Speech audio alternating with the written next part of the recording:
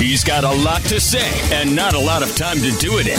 It's a dose of Diener on Fox Sports 640. Could they really do this? Is this really on the verge of happening? Now remember here, okay? I have been saying for the past couple of weeks that the Miami Dolphins have a very favorable schedule here going towards the end of the season. And, I mentioned the Jets games and this and that and coming up. Now, yesterday was a little dicey, but the fact of the matter is Tua was very good when they needed him to be. Yes, he had that one really bad interception that you can't explain that one away. It was just a bad throw. I mean, it is what it is. But he did take them down the field when it was tied at 14, 8 for 8, 68 yards, and the touchdown pass to Myles Gaskin to give the Dolphins ultimately the win. That put them up 24-14. They win 24-17. Big deal. A couple of field goals at the end. But that touchdown drive from Tua and everything that he did late in the game is what led the Miami Dolphins to the win. Now, you can go ahead and try to downplay it, which, of course, a lot of people do, and say, oh, well, it was against the Jets. That's what he's supposed to do. BS, okay? That is BS. It's a win, all right? It's on the road. It's against a division opponent. I don't care if it's against the Sisters of the Poor, all right?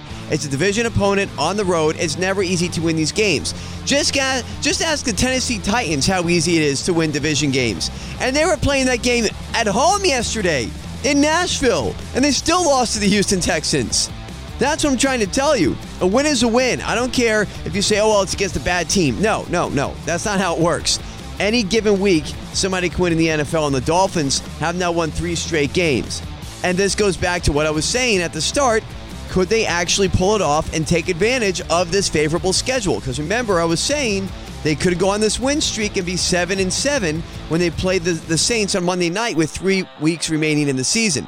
And now here we are. They've won 3 straight games. They have the Panthers at home this upcoming Sunday. Then they have the Giants at home. And then they have the Jets at home. You're telling me they can't win all 3 of those games. Now, not saying that they're going to, but it is possible. And then that puts them, yes, back in the playoff mix, because just look at the records. Again, I keep trying to tell you this, but you don't believe me.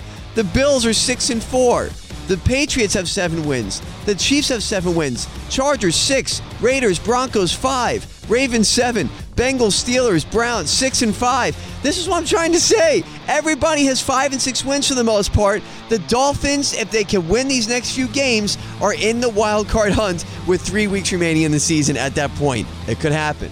So much to say, so much to say. He's got even more to say, and he'll do so on Twitter. Follow him at SDiener86. It's a dose of Diener every weekday on Fox Sports 640.